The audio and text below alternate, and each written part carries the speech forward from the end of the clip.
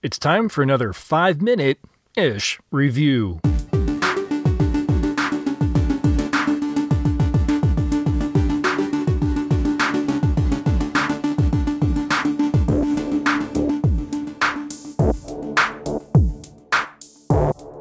Time loops are a pain in the butt, especially when every loop forces you to see your friends brutally killed by a masked murderer. Jess is off on a sailing adventure with her friend Greg, along with Greg's friends Victor and Sally, her husband Downey, and their friend Heather. They set sail. The day seems perfect, blue skies and smooth seas. Until a weird storm comes out of nowhere and swamps the boat. Heather is swept away and the rest are barely able to stay together on the capsized yacht. Drifting in once again smooth seas, they come across an old passenger liner. Positive they see someone on an upper deck, they manage to board and begin to explore. The ship appears abandoned, but the engines are running and there's fresh food in the dining hall. They get separated. Jess eventually finds Victor, who is dazed, wounded, and bloody. He attempts to strangle Jess, but she manages to knock him out. When Jess finds Downey and Sally again, they are caring for Greg, who's been mortally shot, claiming that his last words were that Jess was the one who shot him.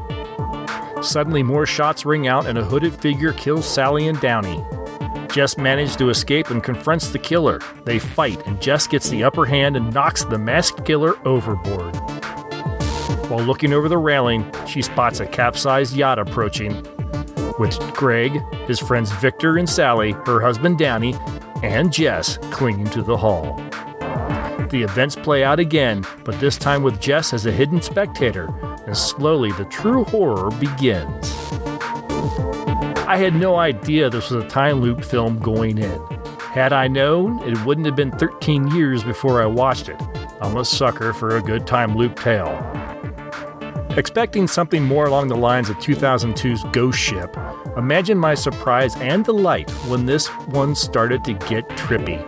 My wife will confirm that a huge smile stretched across my face as I said, "Ooh, a time loop."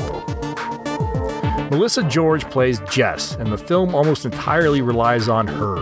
There are almost no scenes that she's not on screen, sometimes more than once. She got her start doing Australian soap opera, but has plenty of psychological thriller and horror under her belt. Her film debut was in 1998's Dark City, and her first leading role was in the 2005 remake of the Amityville Horror. She soon followed that with 30 Days of Night in 2007. The rest of the cast is a fine group of actors, but they aren't asked to do much other than die, and that's okay. The real star of the film is the time-looping story itself. Writer and director Christopher Smith does an amazing job weaving together one loop after the other and doing something that sets this apart from so many other time loop movies, never letting you see the loop from the same perspective twice. I think people have tried, but I can't think of another who has done as well as what I saw here. While there may be flaws in the film, the time loops aren't one of them. I'm not sure how Smith did it, whether one was filmed all the way through and then snippets were edited in or if scenes were recreated, but I didn't see any missteps with the loops themselves.